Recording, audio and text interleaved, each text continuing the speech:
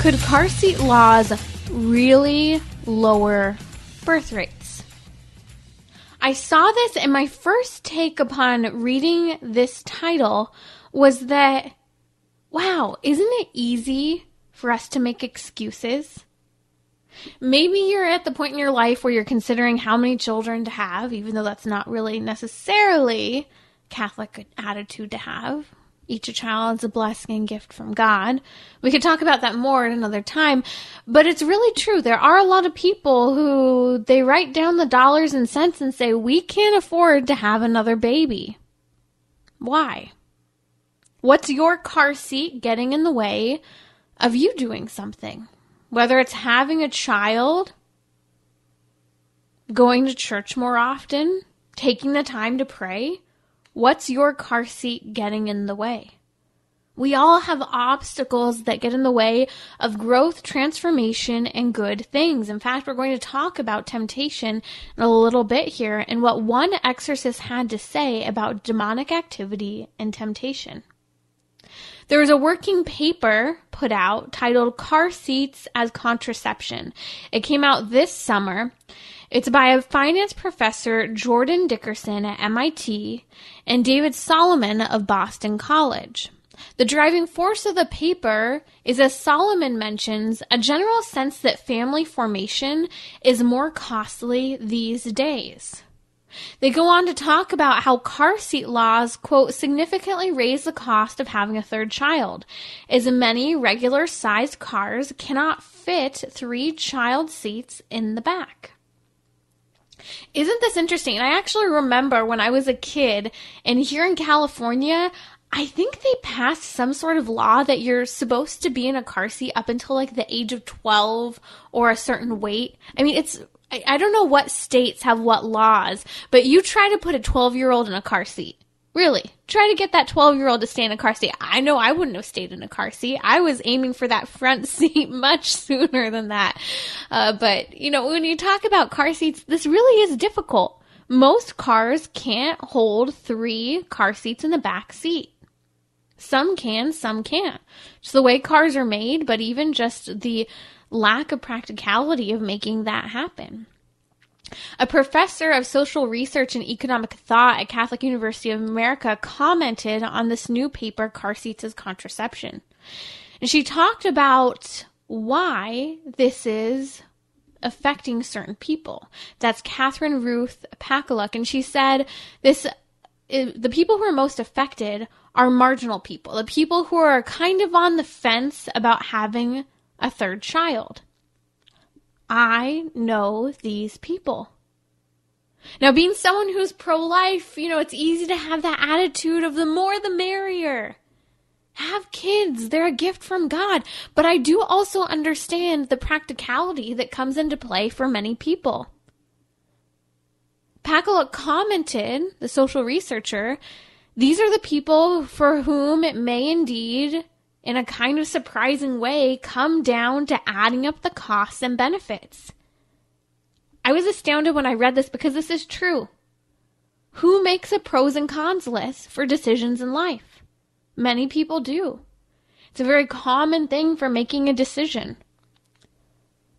But do people really make a pros and cons list about having a child, and is the cost of a car seat or a new car in order to fit that car seat in really one of those decisions? Fertility rates have radically changed over the last number of years as car seat guidelines, restrictions, and regulations increase. In fact, although car seat laws are not the only thing impacting fertility, the bigger picture is this.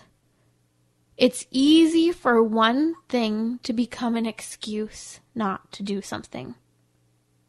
Again, whether you are considering having another child or not, our conscience is there and temptation is real. So what's your car seat? What's the thing getting in the way of you doing something good, life-changing, sacrificial? I look at the fertility rates of the last number of years. Did you know that the United States is at a record low? We aren't even meeting our basic replacement level of 2.1 children per woman of childbearing age. In fact, starting in 2019, we were at 1.7 children per woman of childbearing years. The last year we were actually replacing ourselves here in the United States was in 2007. 2007, 13 years ago.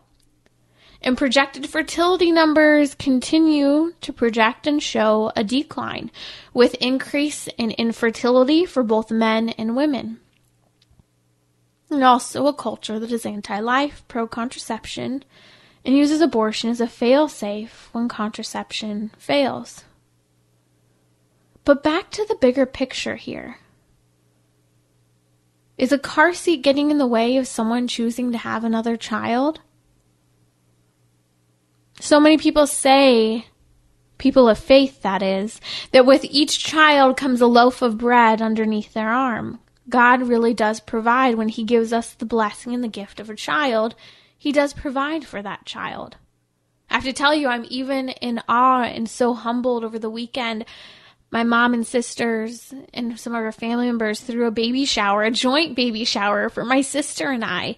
And the generosity and kindness and goodness seen and just preparing for our little baby girl to come, helping to supply her with everything she needs to grow and be cared for and nourished. It's incredible.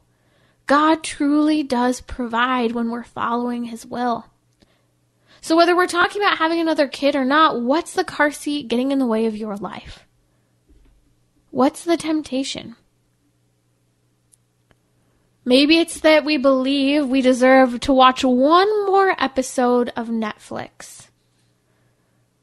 Perhaps we're making an excuse where we neglect the responsibility we have, whether for it be to pray, care for ourselves and others.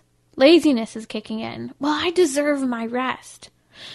Much of this often comes down to lifestyle choices that we have chosen and insist on maintaining. We spoke earlier with Sue Ellen Browder about her own mother, and even she herself, as she began working at Cosmopolitan magazine, had this attitude of having to keep up with the Joneses, keeping up with appearances. A car seat, or whatever it might be for you, suddenly becomes the reason for that lifestyle being maintained or hindered.